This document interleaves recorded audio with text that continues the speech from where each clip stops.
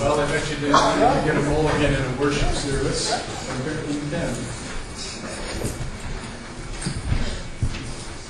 Each night, my wife Shannon or I read to our 9-month-old son Seth, and it's usually more of a wrestling match than it is reading, because he'd rather eat the book than read the book. But we read the classic ones like Sesame Street and Disney ones. But we also read one that's called Baby's Bible. And in this it has like the highlight reel stories of the Bible, where you have Noah's Ark, you have Moses, you have the birth of Jesus, you have Jesus feeding the 5,000. But one night as we blazed cover to cover in his Bible, one sitting, and it was pretty good, we got to this point where it says, this was the last page, it says, Jesus is alive. I think you can advance the slide there, it should be up there. There we go. It says, Jesus is alive, he's risen. This is a happy day. And this is the last page of the Baby's Bible. It kind of ends with that happy ending, a happily ever after, if you will. And not that I expect a Baby's Bible to like cover Revelation, because it would be a little scary, and good luck to the person who can write that.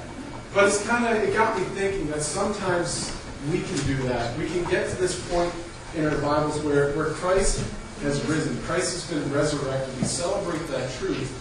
But we kind of stop there, and we stay there, and just say, and the disciples lived happily ever after, where it's not so. And what I want to do is kind of explore the fact that Jesus' resurrection wasn't a happily ever after ending sort of story, but it was the ending of a chapter with a new one about to begin. So if you have your Bible, please turn to Acts chapter 1, starting at verse 1. This is like Luke writing here.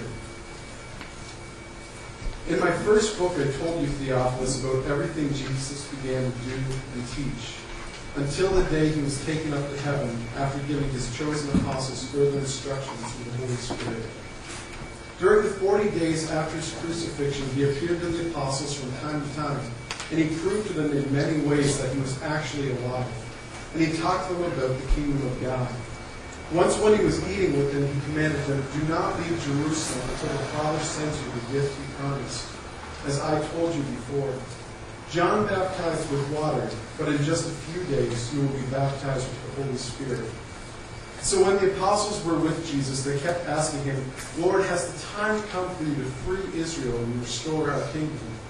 He replied, "The Father alone has the authority to set those dates and times, and they are not for you to know. But you will receive power when the Holy Spirit comes upon you, and you will be my witnesses, telling people about me everywhere, in Jerusalem, throughout Judea, and Samaria, and to the ends of the earth." After saying this, he was taken up into a cloud while they were watching, and they could no longer see him. As they strained to see him rising into heaven, 2 white-robed men suddenly stood among them. "Men of Galilee," they said, "why are you standing here staring into heaven? Jesus has been taken from you into heaven, but someday he will return from heaven in the same way you saw him go." Then the apostles returned to Jerusalem from the Mount of Olives. And so what we have is Jesus raises from the dead. He's risen, and he starts appearing to the disciples over a period of 40 days. And what Luke says is he's proving to them in many different ways that he actually is alive, through eating with them, through appearing to them at different times, through saying, "Touch my hands." But what does Luke also say that he's talking to them about? The kingdom of God. In Luke chapter 4, verse 43, Jesus says this, "I must preach the good news of the kingdom of God in other towns too, because that is why I was sent." And here Jesus is saying, basically, what I was sent to do is preach the kingdom of God. That's one of my main tasks. And for 3 years, Jesus' disciples would have heard Jesus talk about the kingdom of God. It was often the main point of his messages. And just before Jesus is about to go back to heaven, Jesus is casting the vision again for the kingdom of God. And Jesus tells his disciples that the kingdom is to be the top priority in their lives. In Matthew chapter 6, verse 33, Jesus says this, "Seek the kingdom of God above all else, and live righteously, and he will give you everything you need." And for us today, as Jesus' disciples, this text applies to us today. And basically what it's saying is, if you're a disciple of mine, you've got to think about the kingdom first. When there's any decision that comes up that involves the kingdom or the glory of God, put the kingdom first, and God's going to take care of the rest. And for Jesus' disciples, this talk of a new kingdom, it was great because they'd grown up knowing the stories of the glory days of Jerusalem, when that was the capital city for the Jewish kingdom, when King David and King Solomon were on top, and they longed for those days. And they're kind of living as subjects to a kingdom right now in the Roman Empire. And what they're wanting is to have those days restored like they were with King David and with King Solomon. And Jesus is saying there's going to be a new kingdom. There's going to be a new order. There's going to be a new authority. And they're all for it. They want to be part of it, and they're excited about it because Jesus is close with them. They're close with Jesus. This means they're going to get positions of power, positions of authority, and an influence. Now, we might have trouble kind of understanding what the disciples were feeling at this point. So imagine that tomorrow a new politician shows up in Halifax, and he tells you, I'm going to run for Prime Minister of Canada. And he says, I want you to help me run my campaign. And he starts telling you all his dreams and his visions for what Canada could be. And he says, I'm going to reduce or eliminate taxes. Debt's going to be eliminated. Jobs are going to be created. The retirement age, instead of going up, is going to actually go down. He's saying, I'm going to reduce crime. I'm going to make free post-secondary education. He's saying, I'm going to fund research to cure common diseases. And he makes tons upon tons of great promises. And your first reaction is, no, that's not going to happen, because I know how politicians work. But you tag along with them just to kind of see what happens. How does this work out? And imagine to your surprise, as this new politician starts making these promises, people start buying into this. And he starts delivering on some of these promises. And you start believing that this new government, that Canada could be the way that he's talked about. And this is what Jesus' disciples were experiencing. We call it hope. Hope for something that would be greater than what they'd grown up with and what they were currently living in. But when they heard kingdom of God, we saw it in Acts 1 where they're saying, are you going to restore the kingdom, basically, to what it was? But they picture something earthly, something tangible, something political, and something with armies. Whereas today, when we hear kingdom of God, our immediate thought usually is heaven. It's something in the future. It's something down the road. It's something entirely spiritual. But neither of those is what Jesus had in mind. When Jesus talks about the kingdom in Scripture, you find that Jesus is talking about lives that are changed through the forgiveness of sin and through doing things God's way. He's talking about overcoming the forces of evil, ridding the world of sin and its consequences, including death and everything that diminishes life. Jesus talks about the creation of a new order of righteousness and peace like this world has never seen. In his teachings, Jesus says that the kingdom of God is like a mustard seed. It's really small. It's going to start small, but it's going to grow. It's going to expand. It's going to be big, huge. Jesus says that the kingdom of God is like a fine pearl that you find, or a treasure hidden in a field, where it's worth taking everything you own and cherish and giving it up for, selling, so that you can attain that pearl or that treasure. Because everything in comparison is just trash. And right now we get to see glimpses of what the kingdom is like. When we see lives that are changed by the grace of God and the Spirit working on people. When we see the gospel going forth in countries and areas where there's persecution, where there's resistance to Christ. But we're not going to see the kingdom fully realized until Christ returns. And as Jesus is casting this vision for the kingdom, and his disciples are buying in, he's telling them, you're going to be part of building it. And they don't understand it. They don't see the big picture, but they're excited. They want to be part of it. They're revved up because they thought their dreams for the kingdom of God were gone when their king died on the cross. They thought it was all over. But now their king has risen from the dead, and not even death can stop him. So their kingdom is going to become a reality. But then Jesus says to them, I'm going now.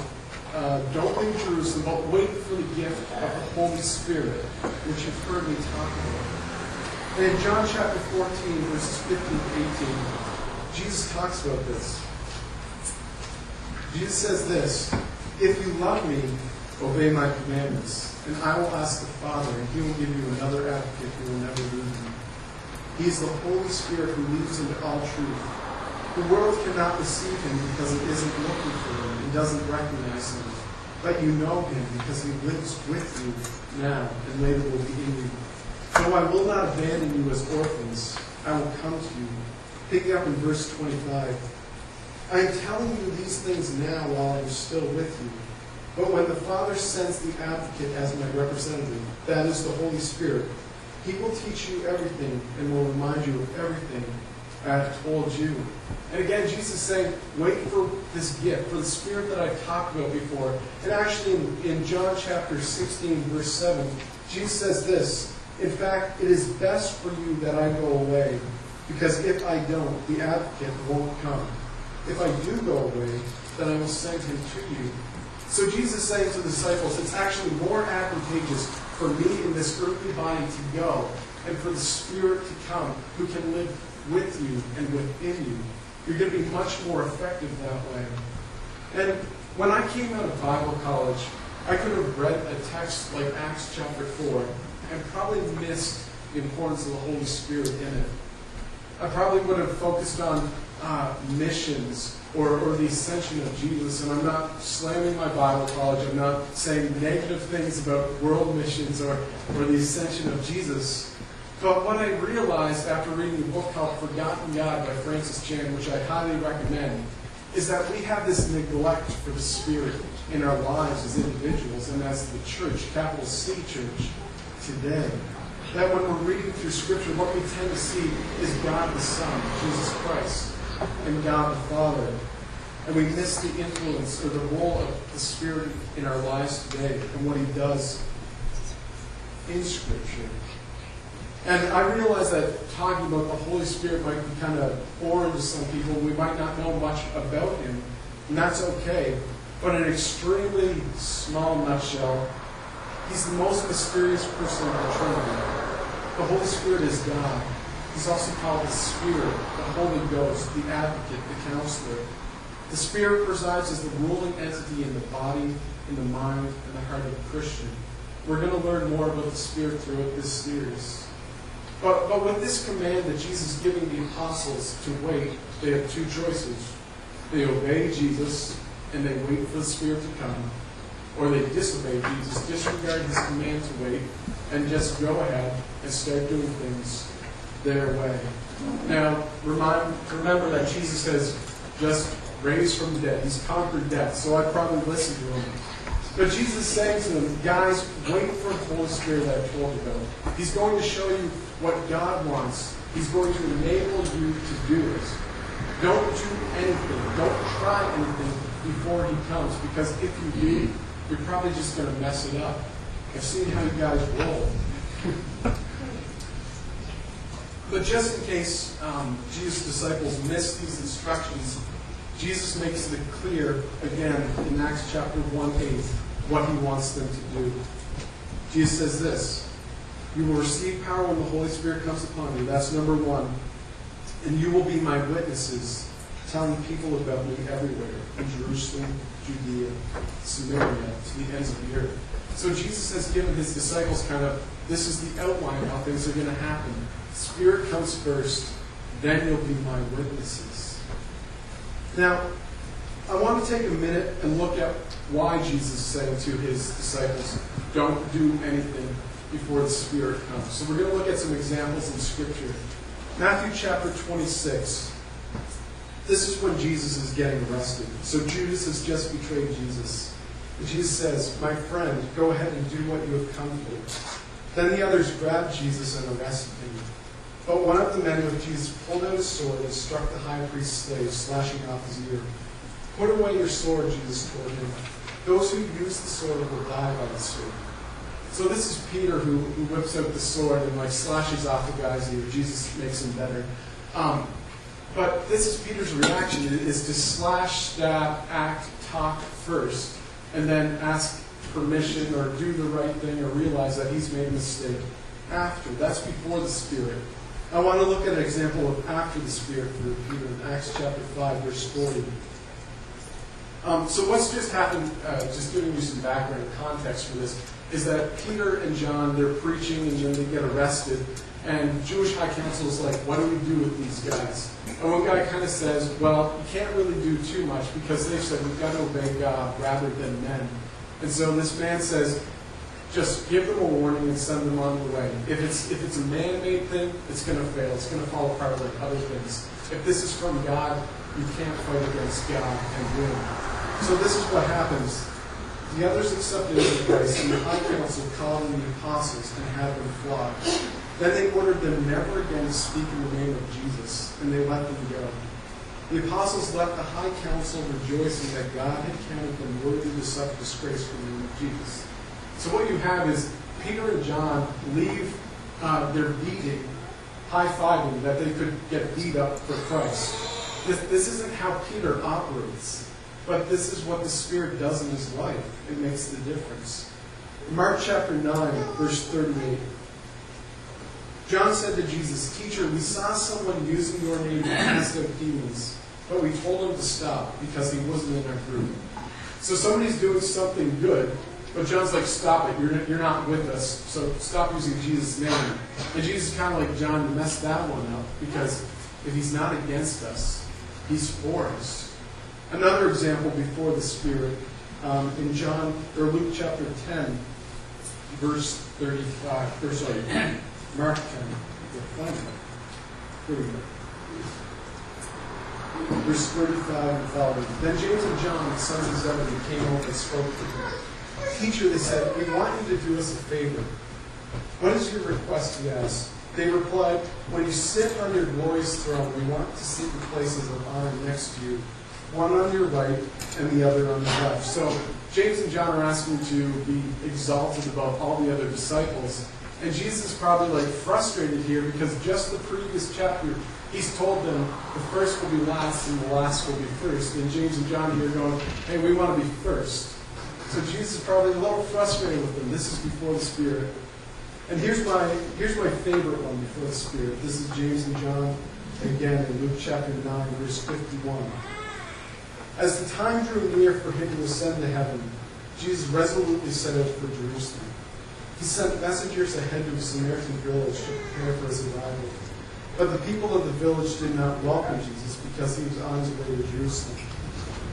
When James and John saw this, they said to Jesus, "Lord, should we call down fire from heaven to burn them up?"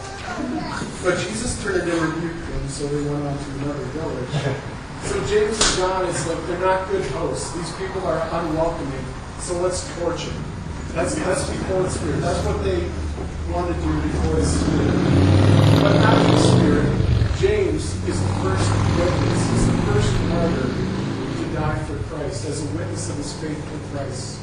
John, the former arsonist, he writes letters in 1st, 2nd, 3rd John, and Revelation. But in 1st, 2nd, and 3rd John, John's calling people dear children, dear friend. He turns into a big softy after the Spirit comes because he becomes known for his gentleness and for his love. And these are only a few examples in Scripture where the Spirit makes a difference in the lives of these men. The apostles couldn't do this on their own power, and they needed protection from themselves, but protections from others who wanted to harm them. And that's why Paul writes in 1 Corinthians chapter 4, verse 20. Paul says this, "For the kingdom of God is not just a lot of talk, it is living by God's power." We see that the Spirit shows itself through its power. The kingdom is demonstrated through power. And throughout the book of Acts and in the Apostle Paul's writings, we see that's the Spirit that empowers, that leads them to do the miraculous. And Jesus says, wait for the Holy Spirit, because it's only the Holy Spirit that can bring about the true kingdom of God. God wants the kingdom His way, not our way. Before the Spirit came on the disciples in Acts chapter 2, Peter probably would have tried to rush the kingdom into existence. He would have made impulsive decisions and even forced it with the sword. James and John probably would have tried to bully the kingdom into existence. They would have looked for honor, for power, and they missed Christ's message of grace, love, humility. There'd be constant mistakes in this kingdom if they started before the Spirit came. It's not just them who would do it wrong, but we have to ask ourselves, what would the kingdom of God look like if I tried to do it in my own wisdom and in my own power? My kingdom would be weak, divided, off target, struggling, wrong. And it seems obvious, but some of us need to realize it and remind ourselves constantly, and this is for myself as well, that I'm not smart enough and I'm not powerful enough to give God the kingdom of God that He deserves or that He desires. And if for some reason you're insulted by that, you're just going to have to live with it because it's the truth. We only have to look at history to see the problems that a human kingdom faces, that they all eventually fail, that they all eventually fall apart. I'm not a board game guy. My wife's always like, James, do you want to play a board game? And I'm like, no. I believe they're called board games because they're bored. And it's spelled B-O-R-E-D. But one of my favorite board games, when I rarely play, is the board game of Risk. And the reason I like it is because you have armies, and it's about dominating the world and destroying other people. My wife would call it a very boring game. But if you're not familiar with it, the idea of this game is to build up your empire, build up your army, destroy other armies, and take over the world. It's world domination, basically. And I played this game a lot. I played it with a bunch of different people with different skill levels. And sometimes you're watching people and the strategies they use, and you're like, why don't you pull out your hair or yell at them because they're making mistakes that are jeopardizing their kingdom. But not only their kingdom, but your kingdom. And what is funny is that as sad as it is, it's very true that we can't even play board games like Risk or Monopoly without sabotaging our own empires or destroying our own monopolies because we don't have the wisdom or the abilities to manage and grow these kingdoms. The question is, why would we try and build the kingdom of God in our own wisdom and in our own power when there's so much more at stake than bragging rights? The Holy Spirit is the only way that the kingdom can be realized as God intends it. So after Jesus gives these instructions, he's taken up to heaven. And it says a cloud hides Jesus from the disciples, and they're just kind of staring, waiting for something to happen. But two angels appear and they say, guys, he's gone. He will be coming back. But you guys have a lot of work to do in the meantime. So following Jesus' instructions, the disciples go back to Jerusalem and they wait. And we see that Jesus' resurrection is not the happy ending of the Bible. It's not a happily ever after. It's actually the end of a chapter, the new chapter will begin. The start of the kingdom of God.